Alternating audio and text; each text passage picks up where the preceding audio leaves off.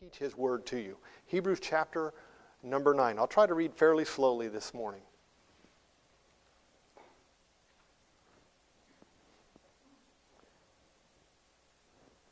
Then verily the first covenant had also ordinances of divine service and a worldly sanctuary. For there was a tabernacle made, the first wherein was the candlestick, the table, the showbread, which is called the sanctuary. And after the second veil, the tabernacle, which is called the holiest of all, which had the golden censer, the ark of the covenant overlaid round about with gold, wherein was a golden pot that had manna, and Aaron's rod that budded, and the tables of the covenant. And over it cherubims of glory, shadowing the mercy seat, of which we cannot now speak particularly. Now when these things were thus ordained, the priest went always into the first tabernacle, accomplishing the service of God. But into the second went the high priest alone, once every year, not without blood, which he offered for himself and for the errors of the people. The Holy Ghost, this signifying that the way into the holiest of all was not yet made manifest, while as the first tabernacle was yet standing, which was a figure for the time then present, in which were offered both gifts and sacrifices that could not make him that did the service perfect, as pertaining to the conscience, which stood only in meats and drinks and divers washings and carnal ordinances imposed on them until the time of the Reformation.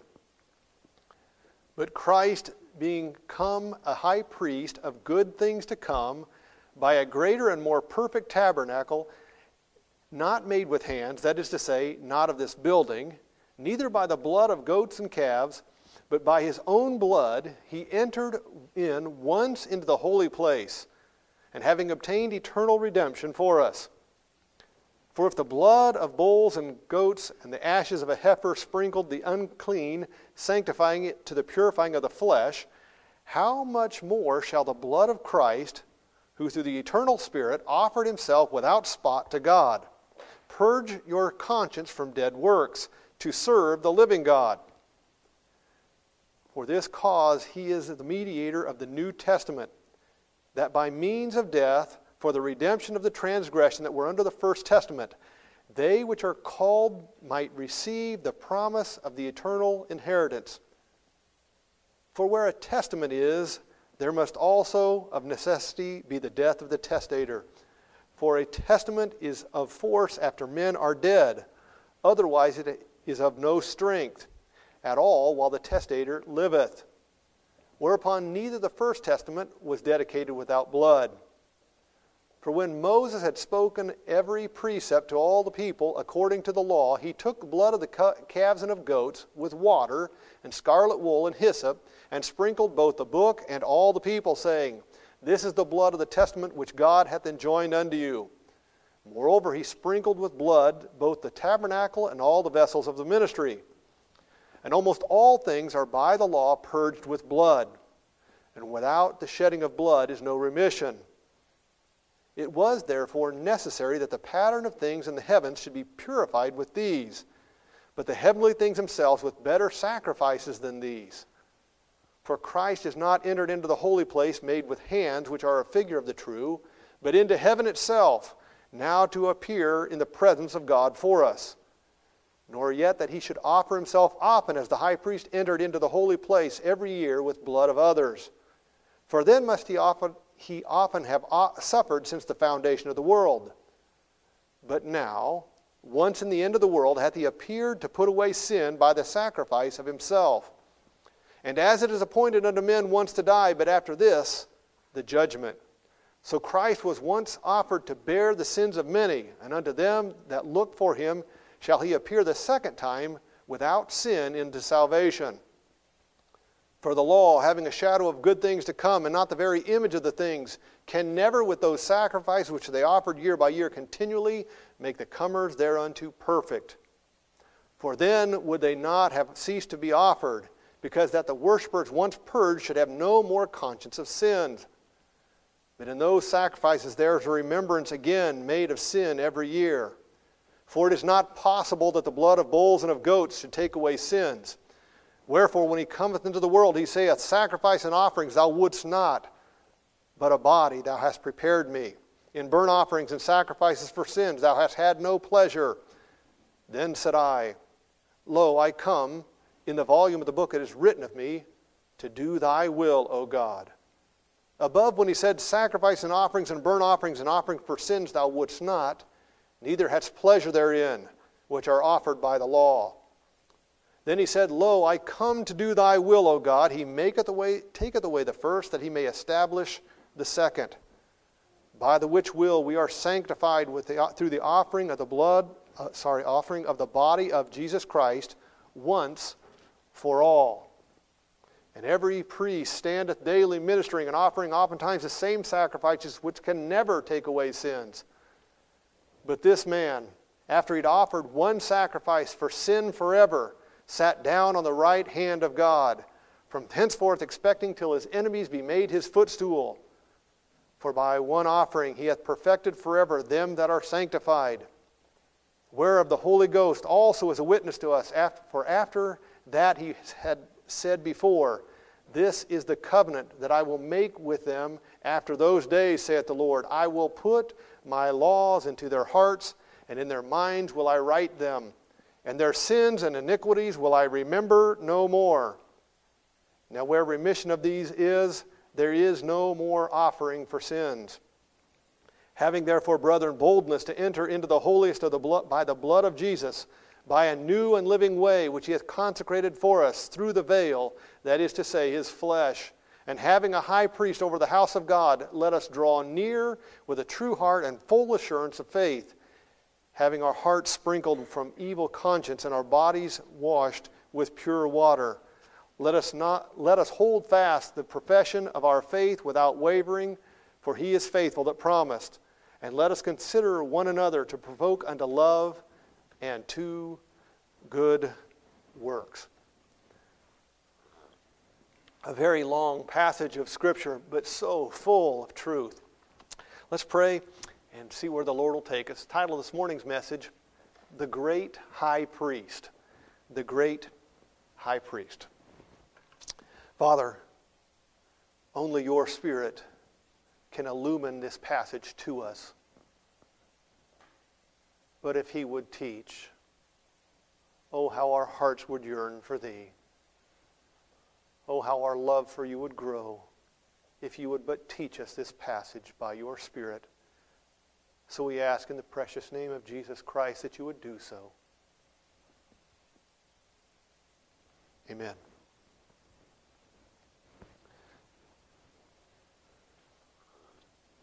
The Jews had been slaves in Egypt, not for just a few days, not for just a few weeks, not for just a few months, or even years, but centuries.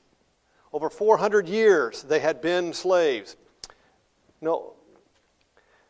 When we read the Bible, very often we cover ground so quickly that we forget the proximity of time, because the stories flow, and that 400 years gets covered right over. But do you know what 400 years means? In 1492, Columbus was on the ocean, right? That's just a little over 500 years ago. And the French and the Spanish were settling the country. Now, what's left of that after 500 years? Very little. Think about your forefathers. Most of our ancestors came here in the mid-1800s. So 150, a little over years ago, our forefathers came, our particular relatives. How much is left of that culture that your forefathers brought from that country? Whether they be Dutch or German, how much is left? And in the next 100 years, how much will be left of that?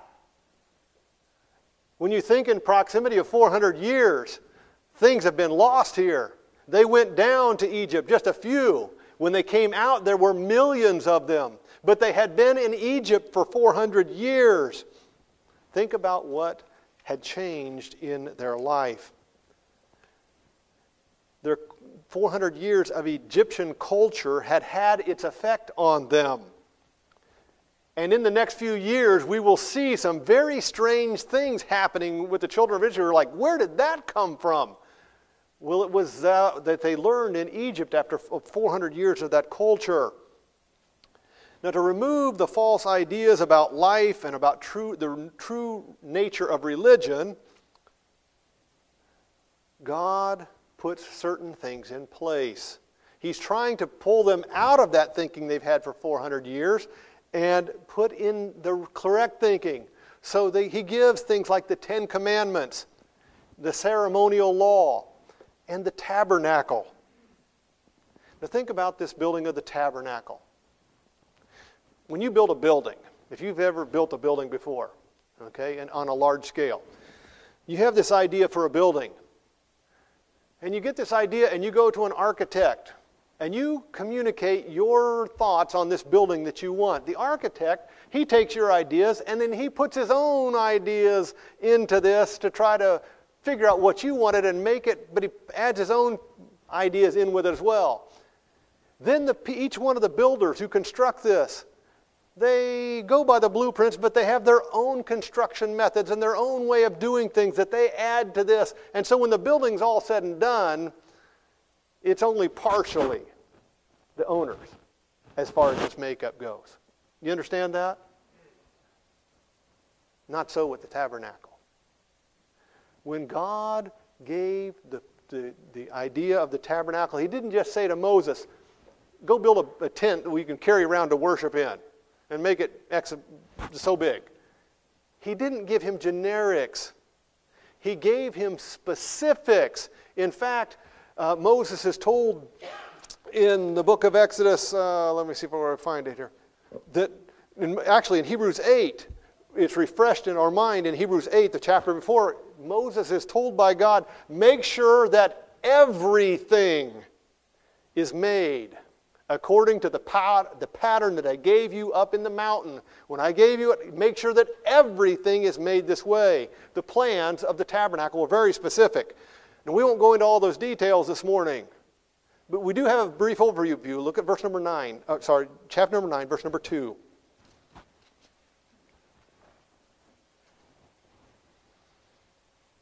For there was a tabernacle made, the first, meaning the first chamber, wherein was the candlestick, the table, the showbread, which is called the sanctuary, and after the second veil, the tabernacle, which is called the holiest of alls, which had a golden censer, the ark of the covenant overlaid round about with gold, wherein the golden pot that had manna, and Aaron's rod that budded, and the tables of the covenant, and over it the cherubims of glory, shadowing the mercy seat, which we cannot speak particularly.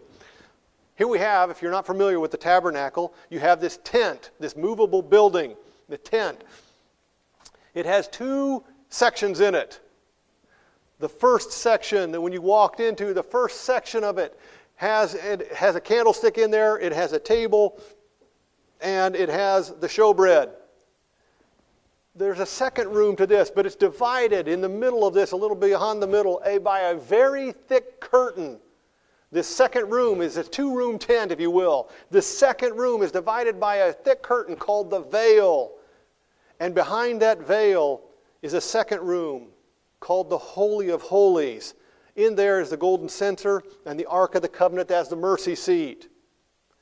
A system of offering and sacrifices for sin was set up.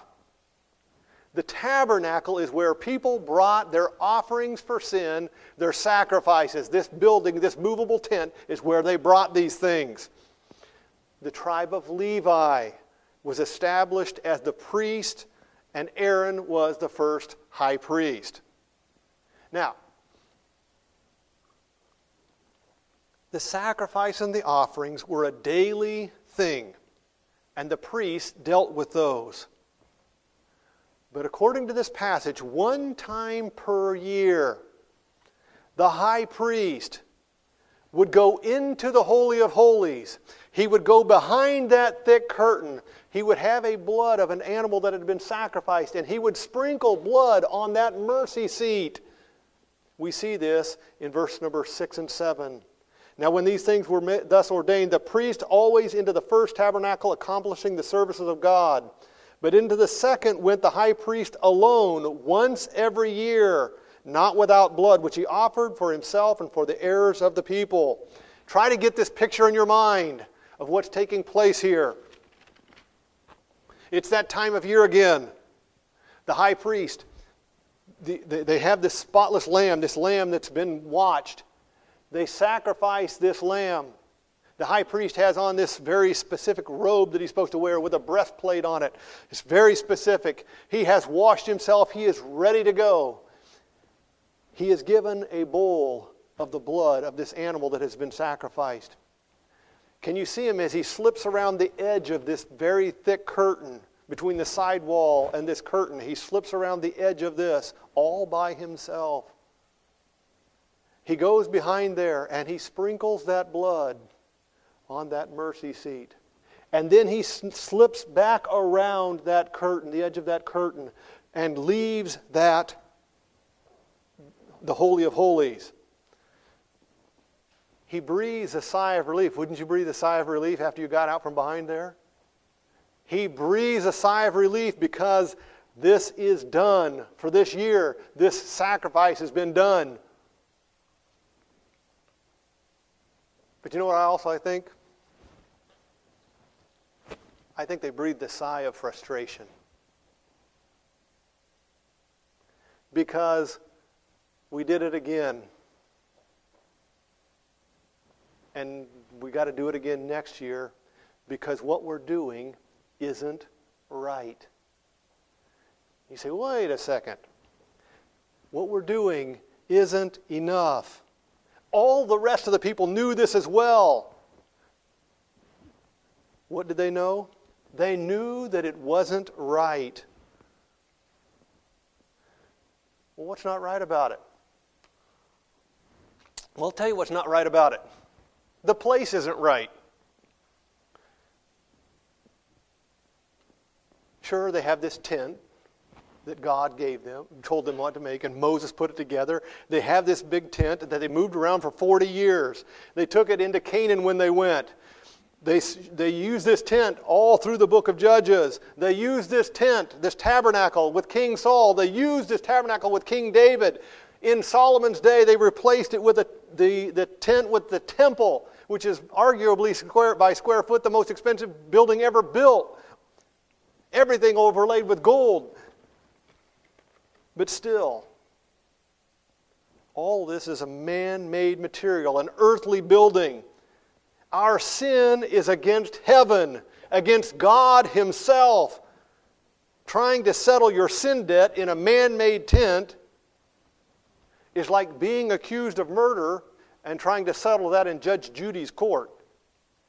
It's not on the right plane. It's not the right place to do this. And to try to settle your sin debt in some man-made tent, you're in the wrong place. It can't be done.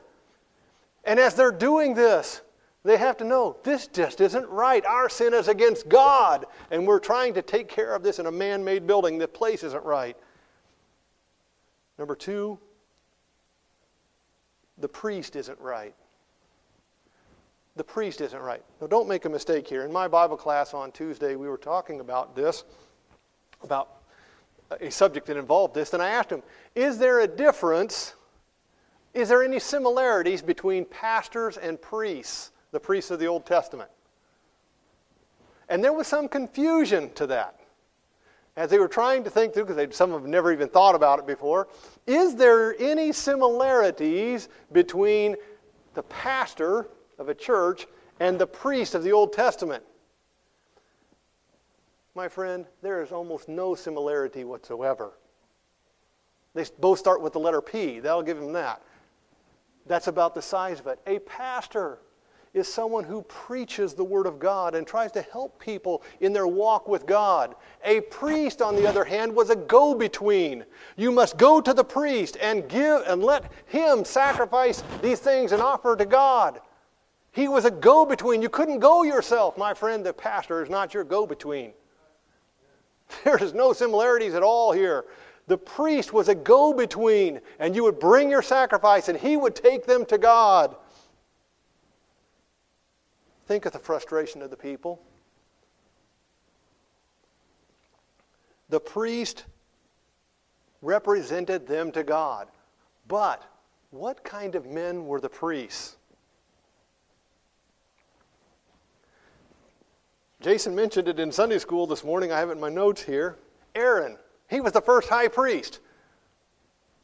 Then you have this whole golden calf incident. You're like, what is up with that? Some of the men were good men. Samuel was a good man, a good priest. But Eli was priest before him. And know what the Bible says about his kids? They were vile, it said. Samuel's kids were rotten themselves. In throughout the scriptures, do you have good priests and you have priests that are not good? Jeroboam made priests of the lowest of the people. Now, think about how frustrating that would be. You know you sinned, so you bring this offering for sin. And you give it to this guy who may be committing worse sin than you at that moment. And he's your representative to God? Think about how frustrating that would be. He's my go-between, and he isn't right with God. This would be extremely frustrating. Think about it from the priest's standpoint. You've got your bowl of blood, and you got to go behind that curtain, but they're just men. He knows his own failures. He knows the fickleness of his own heart. He knows how he has missed the mark himself, and now he's going behind there for the people. You know what it said about it? He had to offer first the blood for himself, and then for the people. And everybody had to look at this and say, this just isn't right. The place isn't right. The priest isn't right.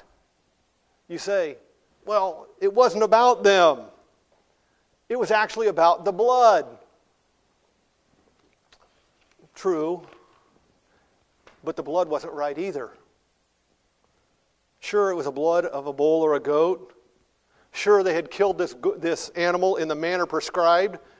True, the high priest had taken it and sprinkled it on the mercy seat like it was supposed to, but to what avail? What did that do? He had done the prescription, but what did it do? The wages of sin is death. That is the law of God. Without the shedding of blood, there is no remission of sin. But did anyone actually think that the sacrificing of a lamb would deal with man's sin against God? Can I incarcerate my dog to serve my prison sentence? It doesn't work that way. The blood is not right. Hebrews 10, look at 10, verse number 4. This is as clear as it gets.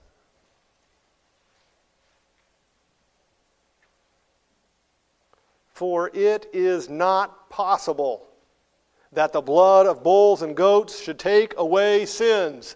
Can it get any clearer than that? They're offering this, but it's not right. The place isn't right. The priest isn't right. The blood isn't right. And number 4, the outcome isn't right. The outcome isn't right. Envision that high priest. He sprinkles that blood on the mercy seat. He slips back around that curtain. As he's walking out of the tabernacle, he looks over his shoulder. You know what's still there? The veil.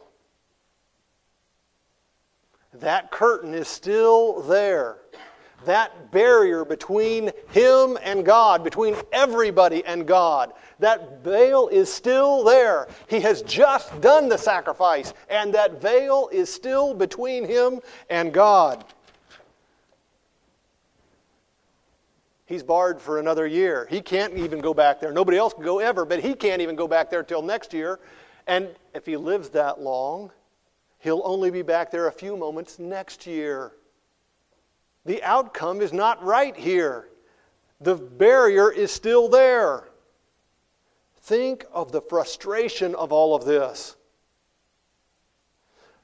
They knew that they had sinned against God. So you send your sacrifice, but the place isn't right, the priest isn't right, the sacrifice isn't right, and when it's all said and done, there's a veil still standing between. The sin actually hasn't been dealt with. Look at verse number 3. But in those verse chapter 10, but in those sacrifices there's a remembrance again made of sins every year. It's a remembrance, a recognition of the sin piling up. Think of it in these terms. You go to your mailbox, you pull out an envelope, and it's from the credit card company. It's got a list of all the things you charged this month. The bill is at the bottom, the total. And you don't have any money to pay that. So you write the credit card company and you say, these are all legitimate charges. Yes, I did spend all of that, but I don't have a dime to pay you right now. So I recognize the charges, but I'm not paying anything on it. The next month your statement comes. Is it blank? No, it has all the charges for this month, this current month, plus all the charges from the month before. And still you don't have anything to pay. So you write the credit card company again and say, yes, all this month are legitimate charges, and no, I don't have anything to pay on this. And the balance is now larger because now it's an added balance. And each month you do this. And each month you still don't have anything to pay. And each month the debt gets larger and larger and larger. You're reminded of it and you agree with it that these are all legitimate charges, but you don't have anything to pay. And the frustration starts to build in your world because I don't know how I'm going to do this. This is exactly what was taking place. They went to offer that sacrifice once a year as a remembrance. Yes, our charges, our sins are piling up. And no, we don't have anything to pay for them. There's nothing we can pay. But we recognize our sin debt is piling up. Think about how frustrating that would be. The wall of debt just keeps growing. But you know, none of us have to try to imagine the frustration of the Jews. For all of us in this room have experienced this exact same thing. I don't think there's any Jewish people here, but we all have our own sin debt. We've all tried to offset this with good deeds or other religious activity, but our sin is against God. So we're dealing in the wrong place by trying to do good to others or some religious. We're dealing in it's the wrong place to deal with it. We try to deal with our sin on our own, or maybe through some other man we may try, but we know our own failures, and we suspect the failures of those who we're trying to have deal with these things for us. We understand we just aren't the right people to do this. We offer what we have, money or time or sincerity, but the law requires blood. And what we offer God is not right. We've been offering all of these things, and it's just not right. The place isn't right. We're not right. The offering isn't right. And the outcome is a sin debt that is so large, there is no way that we could ever pay it off. We haven't paid anything on it yet. And the balance just keeps growing. Everyone here has known that frustration. Some may know it at this very moment. You may be feeling that frustration at this very moment. But most in this room are not frustrated any longer. You say, what? Why aren't you frustrated any longer? Because we understood that the tabernacle was only a picture, an illustration that God set up to show us how sin would be dealt with. Look at verse number 1 of chapter number 10. For the law, talking about all the sacrificing, having a shadow of good things to come, and not the very image of the things, can never, with those sacrifices which they offered year by year continually, make the comers thereunto perfect. The tabernacle was only a picture. There is no frustration in our lives any longer because we have the great high priest, Jesus Christ. In Him we find the fulfillment of the tabernacle picture. In Him we find the right sacrifice for sin. Let's take a moment and marvel at all of this. He offers the blood in the right place. Look at chapter number 9, verse number 24. For Christ is not entered into the holy places made with hands, which are the figures of the true, but into heaven itself, now to appear in the presence of God for us. Christ did not appear in some tent. He didn't go do the sacrifice. He didn't go appear in this tent made with hands that was being moved from place to place. He didn't go into some man-made building. The temple and the tabernacle were only illustrations of truth. Jesus Christ, our great high priest, took the offering to God the Father. He wasn't dealing in some lower court, but in heaven itself. He offered the sacrifice in the right place, the place where it needed to be offered. It was the right place. But not only that, the priest is right. Look at verse number 11. Chapter number 10, verse number 11. Sorry, chapter number 9, verse 11. But Christ, being come a high priest of good things to come, by a greater and more perfect tabernacle, hath not made with hands, that is to say, not of this building. He has become the great high priest. Now think about this. Can you think of a better priest to have? Can you think of a better priest than Jesus Christ, the only begotten Son of God? Jesus Christ, the one who was tempted at all points like as we are, yet without sin. Jesus Christ, whom God the Father said, "This is my beloved Son, in whom I am well pleased." Can you think of anybody better to represent you before God the Father than Jesus Christ? The place is right. He offers this in heaven. The priest is right. It's Jesus Christ the righteous. And the sacrifice is right. The Old Testament priest went into the Holy of Holies and sprinkled the blood of a lamb on the mercy seat. But look at verse number 12. Let the full import of these verses sink in. Verse number 12. Neither by the blood of goats and calves, but by his own blood he entered in once into the holy place, having obtained eternal redemption for us. For if the blood of bulls and goats and the ashes of a heifer sprinkled the unclean, sanctifying to the purifying of the flesh, how much more shall the blood of Christ, who through the eternal Spirit offered himself without spot to God, purge your conscience from dead works? Drop down to verse number 24. For Christ is not entered into the holy places made with hands, which are a figure of the true, but into heaven itself, now to appear in the presence of God for us. Nor yet that he should offer himself often, as the high priest entered into the holy place every year with the blood of others. For then must he have often have suffered since the foundation of the world. But now, once in the end of the world, hath he appeared to put away sin by the sacrifice of himself. My friend, the blood of a spotless lamb was sprinkled on the mercy seat. It was the blood of the spotless Lamb of God, Jesus Christ the righteous. He offered his own blood as a sacrifice for us. The place is right. The priest is right. The sacrifice is right. And the outcome is right. The outcome is right. When that Old Testament priest left the Holy of Holies, after he did his sprinkling of his blood, he looks back over his shoulder and that veil is still there. Think about how many times this took place.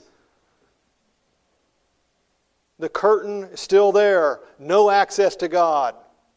Another year of separation, another year of sin on the books, another year of sacrificing. How many years, how many centuries, how many thousands of times did a priest not leave the Holy of Holies with that barrier still in place? Think of that. But my friends, there is such good news.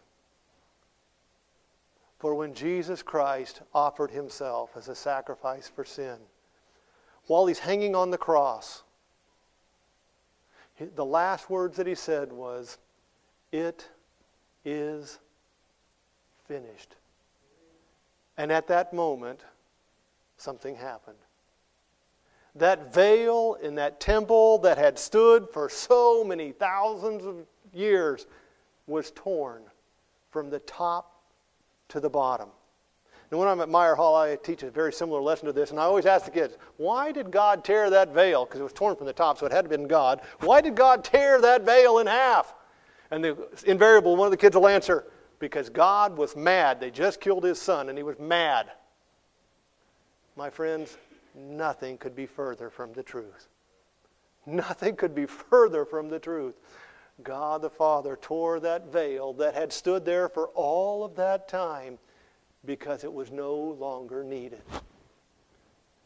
There was nothing that had to separate man from God any longer. The blood of Jesus Christ, that righteous Lamb, was sprinkled on that mercy seat, and the veil was no longer needed. What kept us from God was dealt with at the cross. Your sin and my sin was dealt in full. And God the Father said, there's no more barriers between us.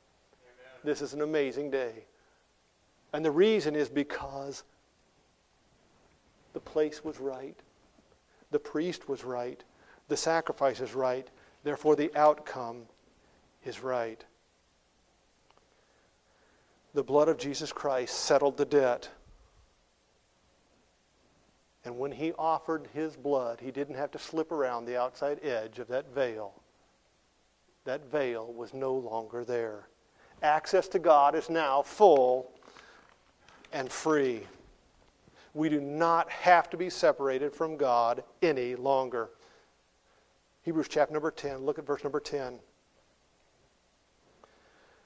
By the which will we are sanctified through the offering of the body of Jesus Christ once for all. And every priest standeth daily ministering and offering oftentimes the same sacrifices which can never take away sins. But this man, after he'd offered one sacrifice for sin forever, sat down on the right hand of God, from henceforth expecting till his enemies be made his footstool. For by one offering he hath perfected forever them that are sanctified. We sing a song here, once for all. Free from the law, oh happy condition. Jesus has bled, and there is remission. Cursed by the law and bruised by the fall, grace hath redeemed us once for all. Once for all, O sinner, receive it. Once for all, O brother, believe it. Cling to the cross, your burden will fall. Christ hath redeemed us once for all. Amazing words. In there, there's interesting. The song takes challenges in two different ways. One that says, once for all, O sinner, receive it. May I encourage you to do that today?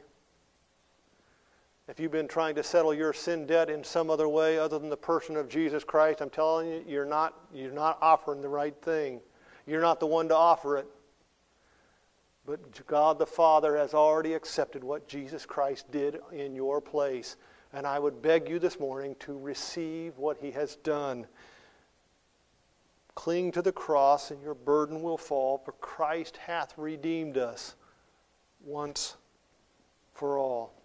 May I encourage you this morning to trust the finished work of Jesus Christ. The other way we're encouraged is, oh brother, believe it. Christian, do you believe this? Do you honestly believe what took place here? Look at verse number 19. Chapter number 10, verse number 19. Having therefore, brethren, boldness to enter into the holiest by the blood of Jesus. When that veil stood there, who here would have had the audacity to slide behind that veil into the holiest of holies? And not one person here, I don't think, would have had the audacity to say, I'm going in there. I'm not the high priest, but I'm going behind that veil. None of us would have that audacity. But now that that veil has been torn, we have, the word is bold. Bold access to God. Now don't mistake that. It's not brash access to God. It's not a flippant access to God. It's not a, well, I'm just going to do whatever I want to do and then come into God. It's not that. But it is bold access. Don't come offering your sacrifices of your own works. Don't offer your own self-righteousness.